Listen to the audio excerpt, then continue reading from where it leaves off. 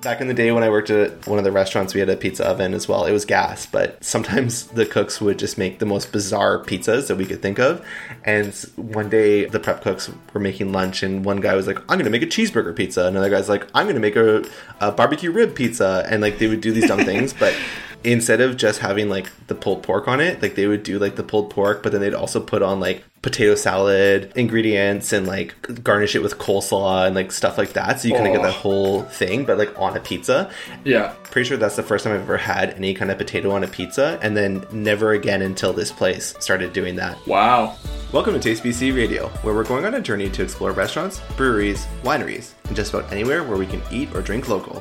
I'm Jeff. And I'm Dan, and we are talking twice a month about local BC food and drink. If you want to join in on the conversation, follow us on Instagram or Facebook at TasteBC Radio, or email us at host@tastebcradio.ca. Alright, tasters, let's get into it.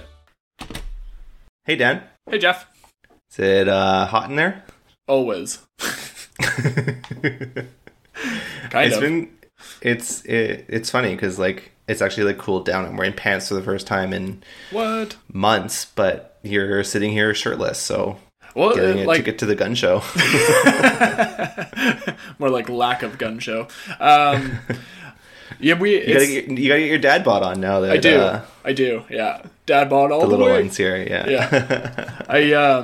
I find like the fall and like spring when it's like sometimes warm, sometimes cool, annoying with the heat pump. Only because like it's really, really nice in the morning when it's cool because it's nice and warm in the house, and then it starts getting warmer outside, so then it gets more warm inside just through like sun on the windows and stuff like that. And then I'm like trying to figure out how to change the settings without it getting too cold, and then it gets too cold because it's so efficient and works so well, and then I'm like, well, damn it.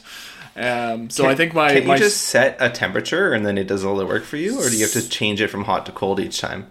So because ours is 2-tiered, so it's one system with 2 zones. It can't run like hot and cold at the same time on different zones because the refrigerant lines run differently, and we had the option of doing one zone, but because like the downstairs is like partially on slab, and then on crawl space it's like kind of, and just the way the house is laid out, it would be really difficult to get like the same temperature throughout the house if we were to do one zone system. So it's just like, I think our strategy right now is if it gets too warm, we just open windows, which is good anyway, because you want some fresh air to come in to the house, because it doesn't bring air into the house, it just circulates it. So yeah, so that's, and like I've heard this from a couple of other people that these like the fall and spring are just kind of annoying, and you just have to kind of figure out a good strategy that works for your house. But it's not boiling hot. I'm just very cozy right now, and I can wear shorts and with no shirt. So like such a first world problem. So yeah. Yeah. I guess maybe it just needs a little bit better distribution of the air around the house, so that when it gets a little warmer upstairs, it'll take that downstairs instead of heating up downstairs or whatever. Yeah. I mean, they can run independently as well, and we have like returns that are fairly close together, so they would pull, like if the downstairs runs, it pulls air down into it. So I don't know. Well, it overall, like it works really, really well. It's just finding like a strategy that just works for this time of the year. It's literally just this time. In the summer when I just leave it on cool, it's amazing. It keeps it so nice in here. And in the winter, but do you have to manually switch it from hot heater to cooler?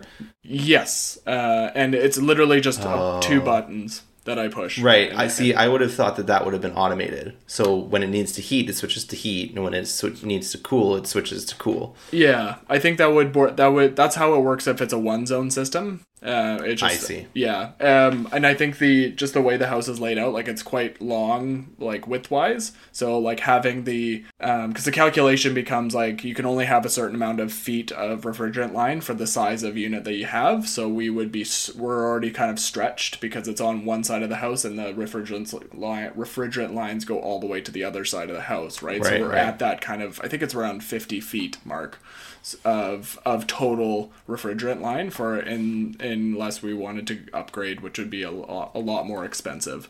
And And like a bigger one is uses more power and stuff like that. So that like there's a lot of calculations that go into it. But and the other, you're still way better off with this as it is. Oh, 100%. Yeah. Than a furnace and or AC unit. Absolutely. It's so cheap to run. Like and when it like I don't think it's not working. It's doing exactly what it's supposed to do. It's just the outside temperature is changing like from day to night. It happens kind of in the spring as well. Just because it's like cool, like quite cool at night, so the house cools down overnight, and then it gets warmer throughout the day. So it's kind of finding a balance. And, sounds like the mechanics are working great, and 100%. the human error is what's causing issues right 100%. now. So I'm just basically like I'm setting it to heat, and if it gets too warm in certain rooms, I just open windows because it's probably bebetter anyway to get fresher air into the house more often anyway. I used to think like I want it because it's going to cool the house down, which makes the heat pump work more, and then, like make him and us using more energy. And now I'm like, I don't really care. It uses such little energy that it doesn't really matter that much.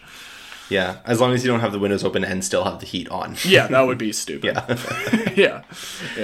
And the other thing is we could just turn one of the zones off, and then it would just do its thing on one zone. So anyway, right. Yeah. Well, I'm back in school, so that's always fun. Yeah. Already? It seems like you were done just like yesterday. I know, and it's funny because speaking of this, so many of the classrooms are so hot right now. Oh no! Because really? I guess they haven't got the AC going, or they just heat up really quickly because of like bodies in the room. Like the class I had yesterday. 2 days ago, was a 3-hour lecture, and every seat in the lecture was filled. Oh boy. And it wasn't a big group. It was maybe, 80 people, but it was a 78 seat lecture hall or whatever. Oh, yeah. And so it was very, very tight. Yeah. And a little stuffy.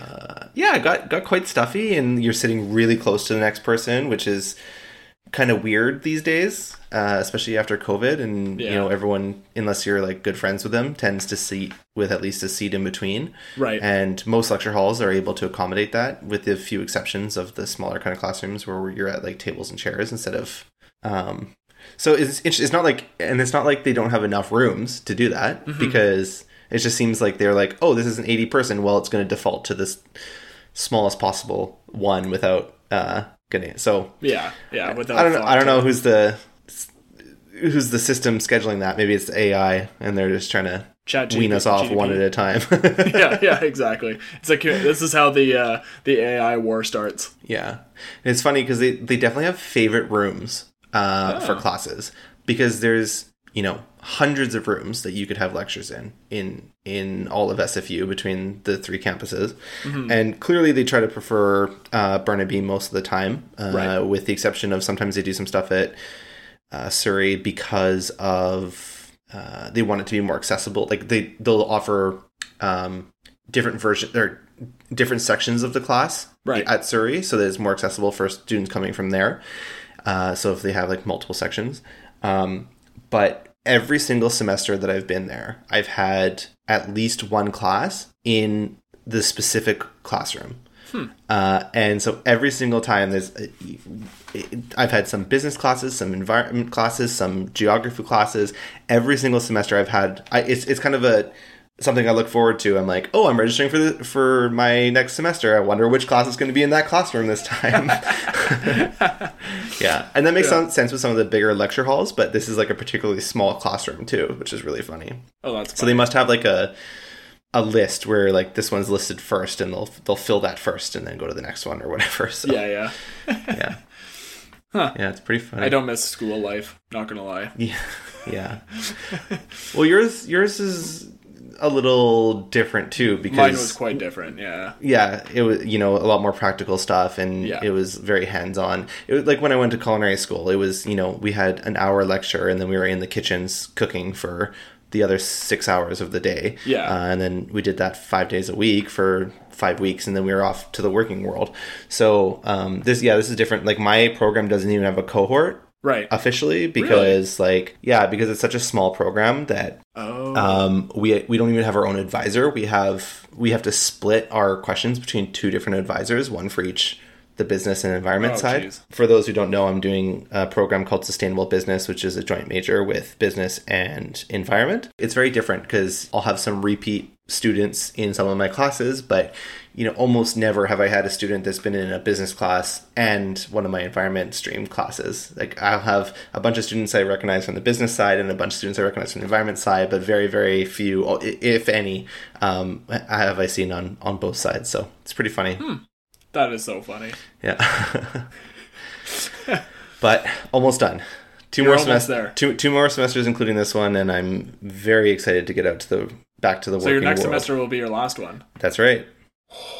Yeah. Oh, dang. That's so exciting. And hopefully the worst of it's behind me too. So in terms of workload and stress, Yeah, your last one was brutal. You could say that, yeah. That's one way to put it. Yeah, but I mean, it gives me the confidence for this semester, and I am the most relaxed going into this semester that I've ever been since I've returned to school, because I don't have, like, I know that if I was able to survive that one, I'm going to be able to survive this one, so I feel pretty, yeah.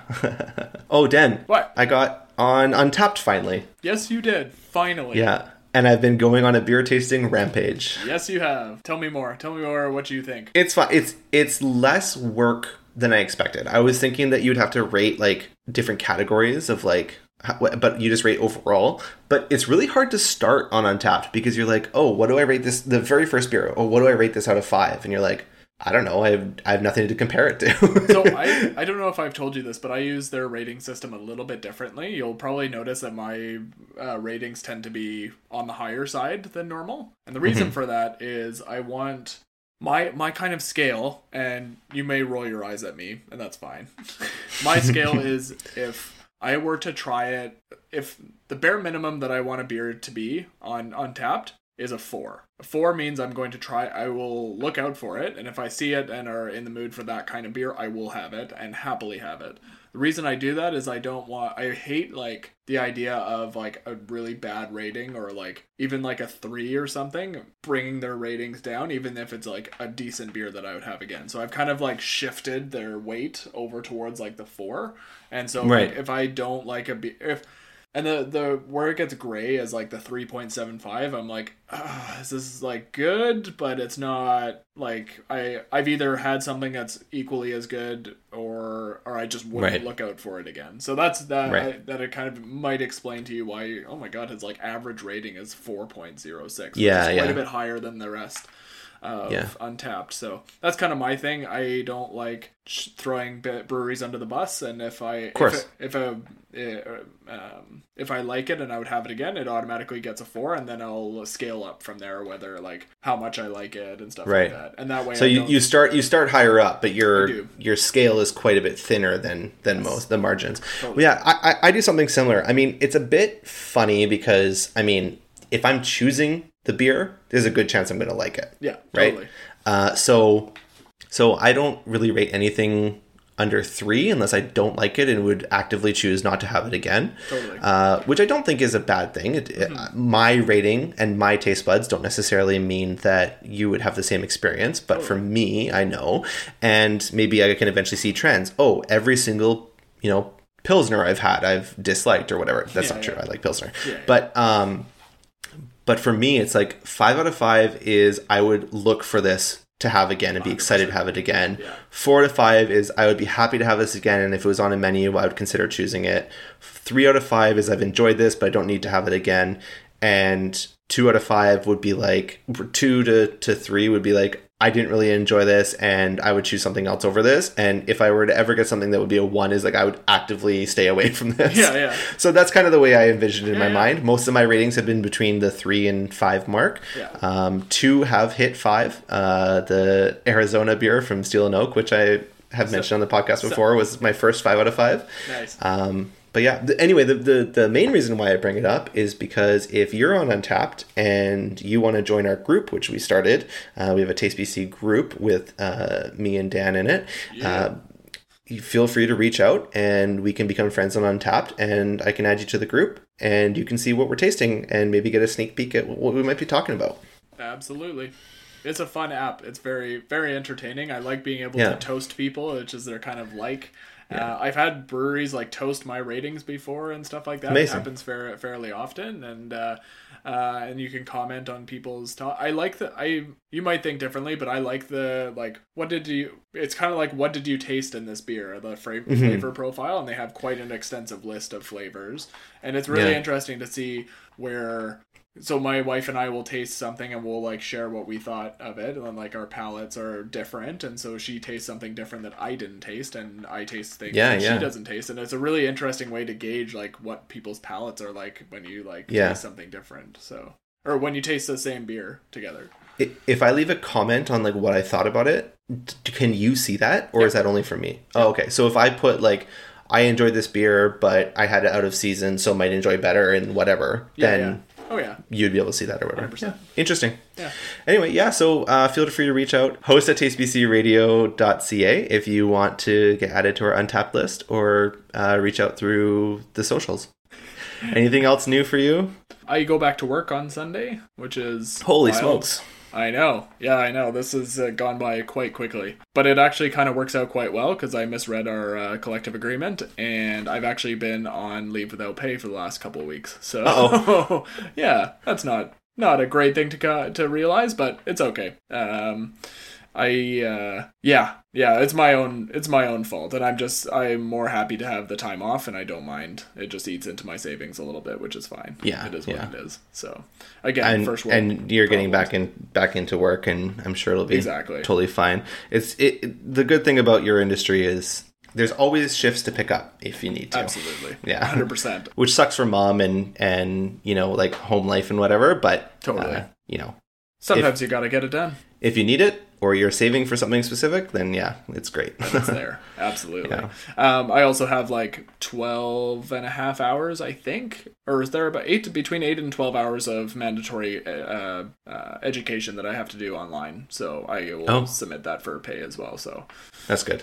Which is awesome. So another perk. Yeah. But other than that, like I'm kind of getting myself back into that kind of mindset, I guess, and just trying to like refresh my knowledge and stuff like that a little bit. Yeah. So I'll be looking at electrocardiograms online and kind of going through my old notes, and just to make sure my my mind isn't quite coming back with fresh, and also with the knowledge back there, so I don't struggle and lean on my coworkers too much.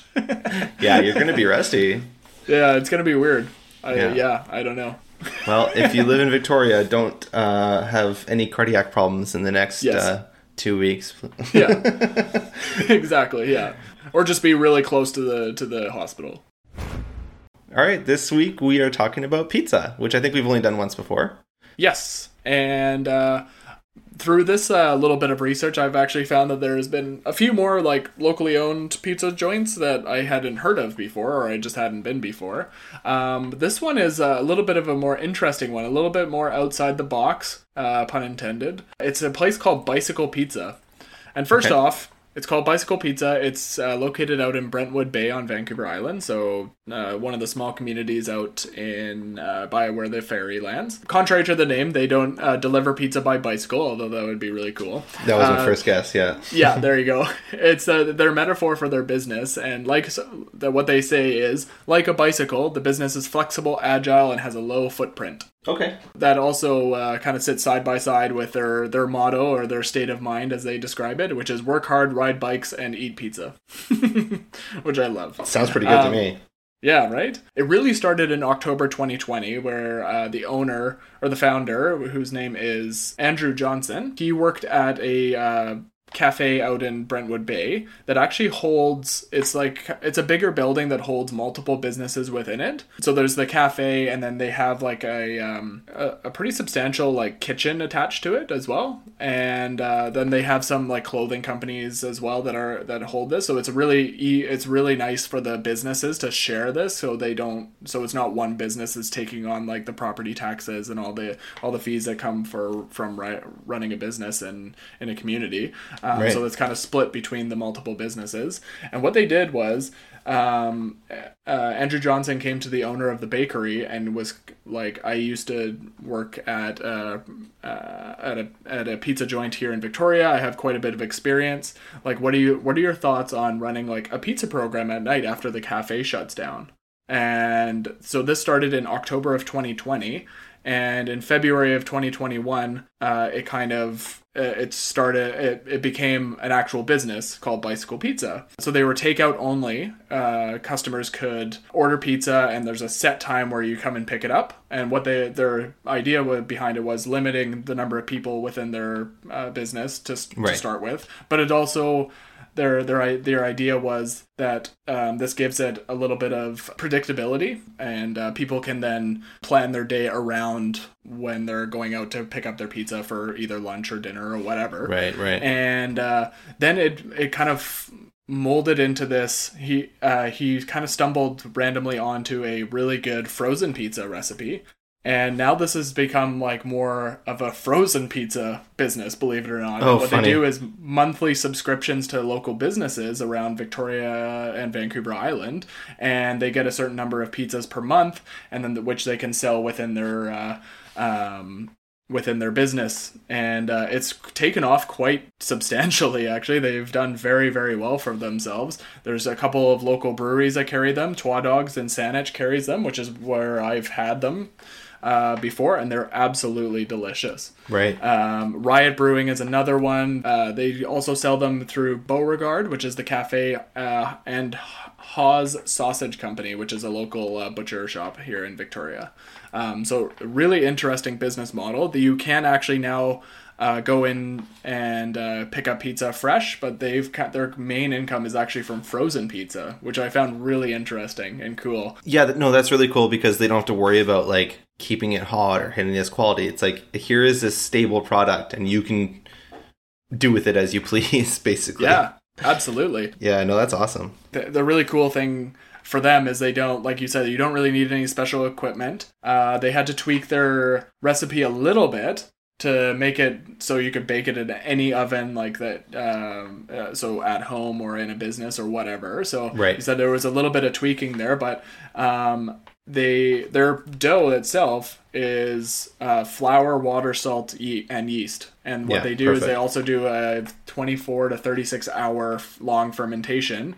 With a little bit of 5% whole wheat added into that, and no starter, just Canadian flour, which I found really interesting. The long fermentation apparently adds flavor to it, but it also makes it easier to digest and easier on the stomach, apparently.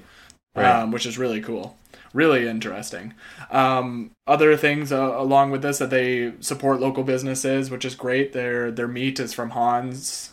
For some of their pizza, they get their vegetables and the ingredients to make their crust and toppings to their pizza are all from the island. Most of them, I believe, are from the Saanich Peninsula, so like within the area, which is great. It's amazing. Yeah, it's really, really cool. They make on average of 50 to 75 pizzas a day, and they are also able to do a pop-up once a month in downtown Victoria because of the way that they do their business. They have this flexibility to sell them on multiple different fronts and do it quite easily and cost effectively, and with a very minimal to no waste as well, which is really good, obviously, for sustainability, but also as a business model. You have a lower overhead with them sharing their space with other businesses within the same complex. Yeah.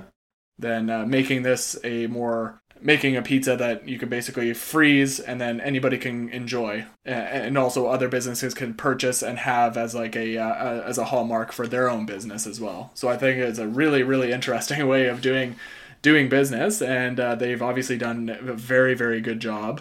My favorite of theirs, which I have pretty much every time I have had it, is their grapes and honey, which is a sweet onion, mozza, ricotta cream, roasted grapes, spicy honey, toasted walnut, and basil. And it is so good.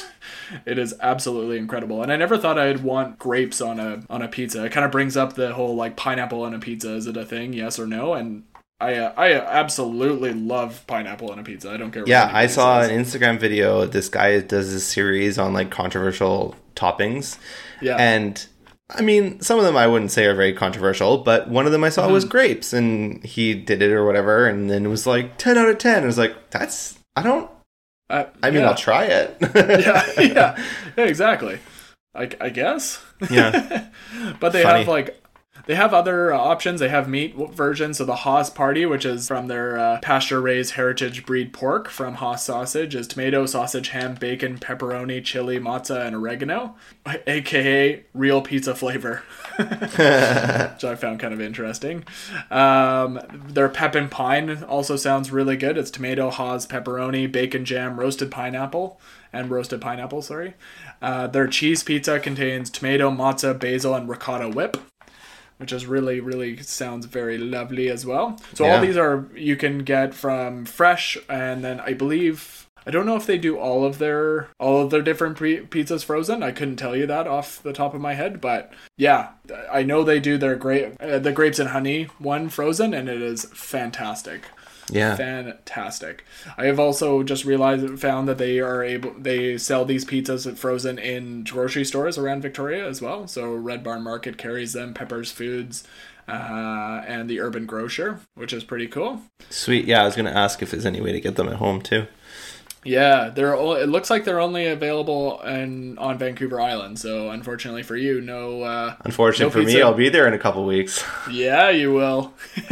I'll bring a cooler. Yeah, exactly. Yeah, that's about what I have to say about Bicycle Pizza. Brilliant pizza, and a really, really interesting backstory, while also supporting local businesses around them as well with fresh ingredients. So you can actually still go in. Yes, you can. And get one. Yeah. Yes. So there's a fresh pizza menu, and then they have their frozen pizzas found in different stores and businesses around Victoria. Yeah, that's great. Yeah. What a great idea. Very cool. So if you find yourself around Brentwood Bay or Central Saanich, you can find Bicycle Pizza within Beauregard Commons Cafe at 1191 Verdier Ave. Amazing. I can't wait to try it. Oh, yeah. So, Jeff, what have your taste buds been dipped in lately? Dipped in? Just, okay. I'm just going to leave that. So, when we first started this podcast, do you remember I talked about nude beverages? They released a pink lemonade. Yes. Okay, so that was kind of a new venture for them, and they started off with just kind of vodka sodas, and then they branched into a little bit of gin sodas and tequila sodas, and they've experimented with some different flavors over the years. But they have their main staples. The great thing about them is they're 100 calories, no sugar added, all that kind of stuff. And then they started experimenting with something they called Nearly Nude, which was like vodka soda with a little bit of fruit juice in it. So it had a little bit of added sugar, but it was all natural sugar. I found those a little bit too sweet, especially because I'd gotten used to the nudes at that point. Right. And then they started experimenting with, they were like thinner cans, they're more colorful, and they would be like more elaborate flavors. And pink lemonade really is the one that kind of launched that off of. And it just absolutely took off. And so anyway, I talked about it back then when it first came out. Mm-hmm. And since then they tried a bunch of different flavors. And a few months ago, they released, all at once, they released a regular lemonade and a blue raspberry lemonade and a mix pack of them. And so I've been crushing those lately.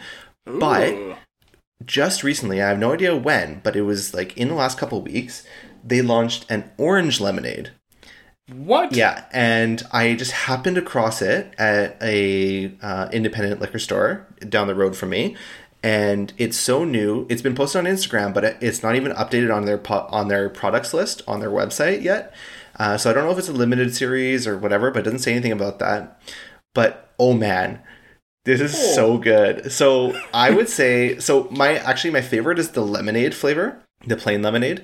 The pink lemonade is really nostalgic and it's fantastic. It's only just a step behind the regular lemonade, but I like the little bit of tartness from the lemonade flavor.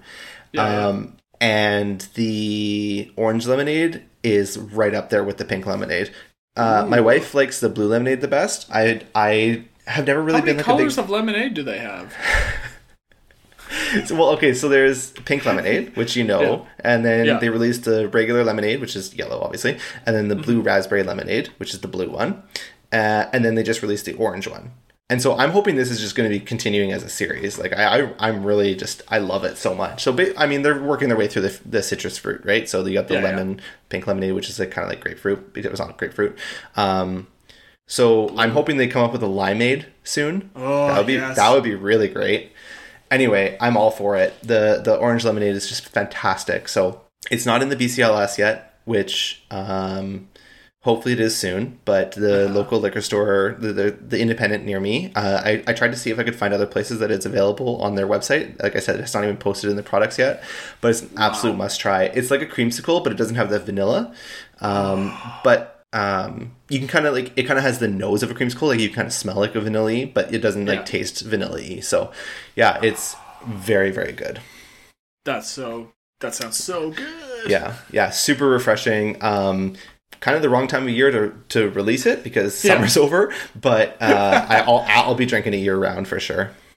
Oh, sounds delightful. Yeah. I don't think I've ever heard of orange lemonade. That's like two very citrusy things put together. Yeah, I was kind of worried that it would be like a like Tang. Yeah. I don't know if you remember Tang, but no, it's perfect. Like it's so good. I wouldn't change a thing about it. I could drink it for days. But like I said, I hope there's a limeade. And a few years ago, they did an advent calendar, and there was a cucumber flavor, and it's the only time they released that flavor. But that one was one of my favorites they've ever released too, and I've been messaging them on Instagram saying, please bring that one back, and they said maybe. But that's okay. The orange lemonade I'll be very happy to drink until the day comes when they finally release the cucumber again. That's amazing. Yeah. All right, Dan, I would love to know what you've been tasting or dipping your taste buds in, apparently, because you drink like a dog. Nip. I have an interesting one, and I have dabbled in beers that are outside of Vancouver Island for the first time in a while. I shouldn't say that, but I shouldn't say for a while, but for the first time in a little bit. And I want to talk about Wild Eye Brewery's Watermelon Candy Sour, because it is absolutely delicious, and it is it tastes like, it's got this mouthfeel of, you know, those like little watermelon candies, which I'm pretty sure is what it's based off of, the like with like the powdered sugar off of it. The carbonation and the flavor profile give me the watermelon candy vibe, and it is so tasty. Very light and refreshing, but still has enough like depth to it to make it interesting. And I was just, every sip was just delightful. And the color profile as well of the beer was interesting. It looked like watermelon, but a little bit more brown, obviously, because there's hops in there. So it was a really interesting, like, hazy pink color, so that was kind of neat. And cool. First, I don't know if I've seen that specific color before, but it was very, very lovely. I wanted to find what they had to say about it on Instagram, because I couldn't find anything on their website, and it's their post is about it goes something like this. It's oh no, oh yeah, we've taken over 500 years of German purity laws, the Reinheitsgebot, I botched that, and throw them out the window for this beer. Why? Because of candy. So there you go. So it is awesome. Absolutely delightful. It looks like it was released around July 14th, so I imagine unless it's going to be a mainstay, it's going to be, the supplies are limited. So if in your independent liquor stores, it is definitely one to watch out for. You will not be disappointed with this if you like the watermelon candies, obviously. Yeah, Wild Eye has done some really good flavors in the past. During the Heat Dome a few years ago, they released like a watermelon pilsner or lager or something like that. It was like a watermelon, I think they called it Seed Spitter. And I remember during the Heat Dome just trying to stay cool and kind of coming across it on Instagram and like being in the area and being like, yeah. And so I went in and they grabbed it and they were like, this just came out today. And I was like, I see that. He's like, I just put it on the shelf like an hour ago. I'm like, yeah. So yeah, that was great. Have you actually been to Wild Eye before? Oh yeah, several times. Oh nice. Looks like a good spot. Yeah, it's cool. It's really hard to get to during rush hour because all of the Second Narrows Bridge traffic lines up right in front of it. So you kind of have to go in the left lane and then turn past the traffic into the parking lot and kind of be like, I'm sorry, I'm not trying to cut in, I'm just trying to cut across. I just want to get to this brewery. Yeah. No, but the brewery space is great. It used to be a bike shop, so it has like a big kind of like open area, and they've built out the patio, and they have kind of like a covering on it, so it can be a solarium too. They've got some really good food options there. The food's always been quite good. And I think they have at least one pool table as well, and some private space if you want to book off events and stuff. Yeah, it's pretty cool. Sweet. So, Jeff, what pizza place do you want to talk about? All right, well, I want to talk about a place from what used to be my stomping grounds back in the day in Mount Pleasant. This is a bit of a funny story for this one. So the place is called Pizzeria Grano. So the owners, who are Dom and Frank Mora, they owned a place called Via Terev, which is probably not pronounced properly, but it is a Nepalese pizza place, I think on Victoria Drive or Commercial Drive. Mm-hmm. And in 2019, they purchased the business license from a place called Don't Argue New York Style Pizza, which was they wanted to not do business anymore. I think it had been around forever. So they actually inherited the phone number, the business license, and the space. So like, I talked to someone one time and they said, yeah, for like months after they opened, they were getting calls being like, oh, we haven't ordered in a year, but we'd like to order. And they're like, oh, we're actually a new pizza place now. So anyway, they do Nepalese pizza, which is, well, traditionally very strict on the way that it's cooked and processed, and you have to use the exactly type of flour, and it has to be the exact shape and size, and has to be wood fired, which they installed a wood fire oven, which is, first of all, it's like that alone is an animal that you have to control and learn how to, keep the temperature perfect, and the flame is not too high, but keep the temperature up, but not too high, and you have to get the pizza exactly the right size and pressed out, and they make all their dough, and they make their pizza sauce from San Marzano tomatoes. Anyway, they hired someone named Lindsay to run the shop. Lindsay comes from a history of working at Heirloom Vegetarian and Glory Juice Co., which is kind of staples in the vegetarian and vegan cuisine in Vancouver, which was fitting because Pizzeria Grano decided to open as a fully vegan pizza shop, but doing things in the Nepalese style. So they opened, and in 2020, great time to open, great year, and making most of their own cheeses. They weren't like, if you get a vegan pizza from Domino's, you get, Daya or, Violife or whatever, and like all like the fake meats and stuff. A lot of the stuff that they did was made in-house or minimally processed. And they did homages to the Nepalese style. They still kept the crust authentic, and they kept the, imported the olive oil and the San Marzano tomatoes, which have to be grown in a very specific region in Italy. Anyway, did that whole process. They had great success starting off, and as it started to taper, as most businesses do, they decided at the beginning of this year to start serving dairy cheese as well on their pizzas. Wow. And this came with a tremendous amount of backlash. I'm just going to come out and say it. The vegan community, especially in Vancouver, is ruthless. And they have, as the kids say, absolutely no chill. They Fair enough, Pizzeria Grano announced this on Instagram and Facebook and just got obliterated with comments. People saying, you're selling out, you're adding cruelty, I'm never going back. Like, there's so few safe places for us vegans to go and not have to see like all this, cruelty on a plate or whatever. I personally think that this was a fantastic decision, because they've established themselves as already having incredible vegan pizzas that can compete with any other pizza on Main Street.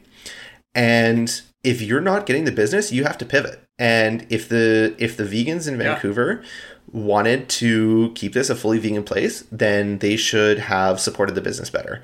And I'm going to stand behind that as a vegan in Vancouver. I did support the business, but there's only so much you can do. I don't consider myself vegan anymore. I don't think that is. There's a lot of pride and ego behind veganism, and this company is planning on helping and like trying to do something. Like they're not fully adding meat to the menu. They're not completely rebranding. Even if they were, honestly, maybe it would have been a better call. They said, hey, this wasn't successful. We're shutting down and we're going to reopen as this new concept.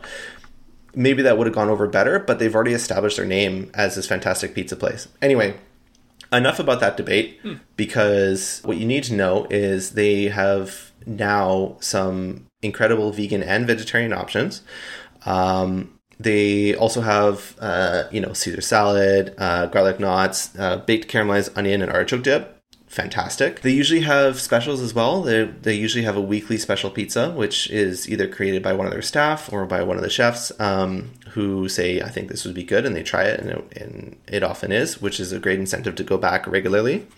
They do have a lasagna and eggplant parmesan, which I think are kind of staples in the world of Italian cuisine. Now, in terms of their vegetarian options, a lot of these have been adapted from vegan versions that they had. Every single one of them is also available vegan because they already had the recipe, but it also opens a little more options for them in terms of clientele that maybe isn't ready to make that full plunge or willing to try it. They've got, the classic margherita, which is like the original Napoli's pizza, allegedly the reason why pizza was invented in the first place, although that's up for debate. The capricosa is a tomato, fresh mozzarella, plant-based sausage, mushrooms, artichokes, niçoise, olives, and basil. So really nice balance between salty, fresh. You get that kind of spice from the sausage and the umami from the mushrooms.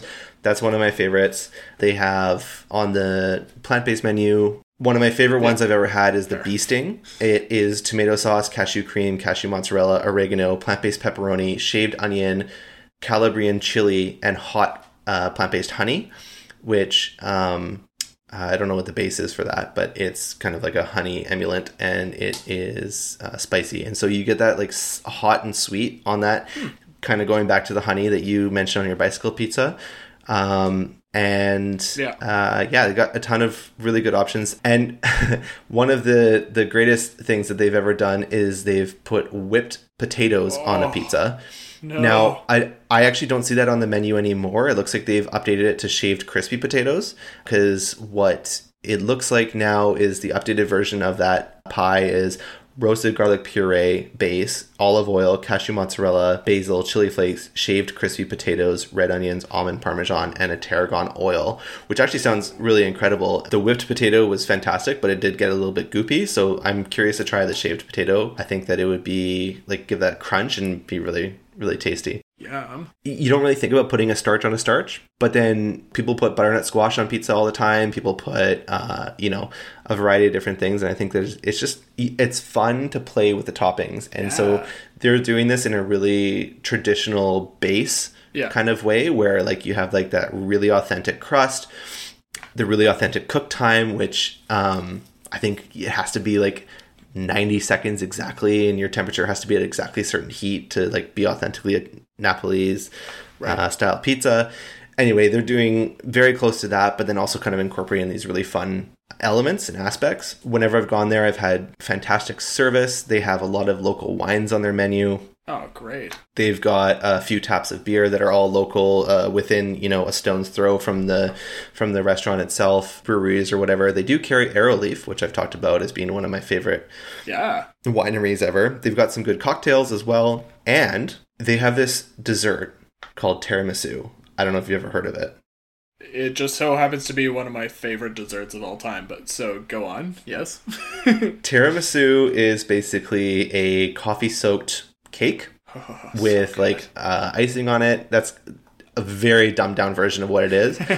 But this tiramisu, vegan or otherwise, is the best tiramisu I've ever had in my life. Hands down, by miles. Wow. Absolutely incredible. It's so good that it's even incredible and probably better than any tiramisu I've ever had, day old in the fridge, because I was too full to eat it, and I just wanted to bring one home with me. No way. Yeah, so you absolutely must get the tiramisu if you go there. They have an incredible happy hour. They've got plenty of snacks, pizzas on their happy hour menu, discounted prices. They've got a ton of drinks from cocktail or beer on their happy hour menu. They had or have still an extended patio onto the street when COVID allowed the Main Street, Vancouver allowed them to expand their patios. So it is not the world's greatest patio because it's right on the street, but course, yeah. you don't feel like you're, beside a bunch of cars, which is nice. And they do a really good job of kind of setting the mood of the patio and indoors and everything. It's like white and bright, and the kitchen is basically the focal point of the restaurant seating area, where you have basically the entire interior is like a rectangle, and I would say half of that rectangle is taken up by the kitchen, and then there's like L-shaped seating around it. So there's basically, and like no matter where you're sitting, you can watch the cooks work. Just getting flour everywhere. I don't mean that as an insult. I think that's great. I think it's just like, pizza for days. So originally they actually started selling their pizza in the traditional Napolese way, where it was uncut and you would get it with a pair of scissors, so you could cut as you wished. Right. But then too many people were like, can I just have it cut? So they just decided to start cutting it. Although no one complained about that. No. So, it's the business making the right choice. So, yeah. Yeah, there's some other really great pizzas. I can't sit here and list all the way through them because there's too many of them to list. Right. I do highly recommend checking them out. And usually the special is always very creative and really interesting. I had one that had king oyster mushroom scallops on it, so that it was like it was almost like a scallop and white wine cream pizza. Yeah. Which you would normally get as like a pasta or whatever. Yeah. And that one was very interesting. But yeah, super great. It still looks like it's the original team working there. Lindsay's still in charge. They do deliver through DoorDash and Uber Eats, of course, as you have to these days. But you can also order pickup through their online software and not pay the additional fees of DoorDash or Uber Eats, which is really nice. Yeah. It's great. Definitely go check them out. So they're on Main Street. They're currently closed Mondays, and then they're open from the mid-afternoon until the evening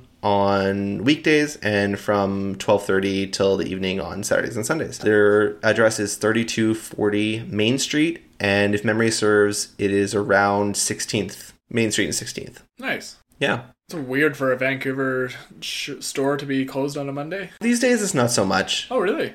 Oh, yeah, interesting. Either Mondays or Tuesdays are always the slowest. Right. And it's a really great way to guarantee a day off for all of your staff. Fair. And the chef and the owners, and there's nothing you have to worry about. When you're running a small business, it's a really great way to kind of narrow it down. And, you got to try something to make sure that you're able to still survive and thrive, right? So fair enough. Oh, yeah. I didn't know that. I guess it's been a while since I lived there. Yeah, I think that after COVID, a lot of that changed. Yeah, fair. Well, that about wraps it up for this leg of our journey.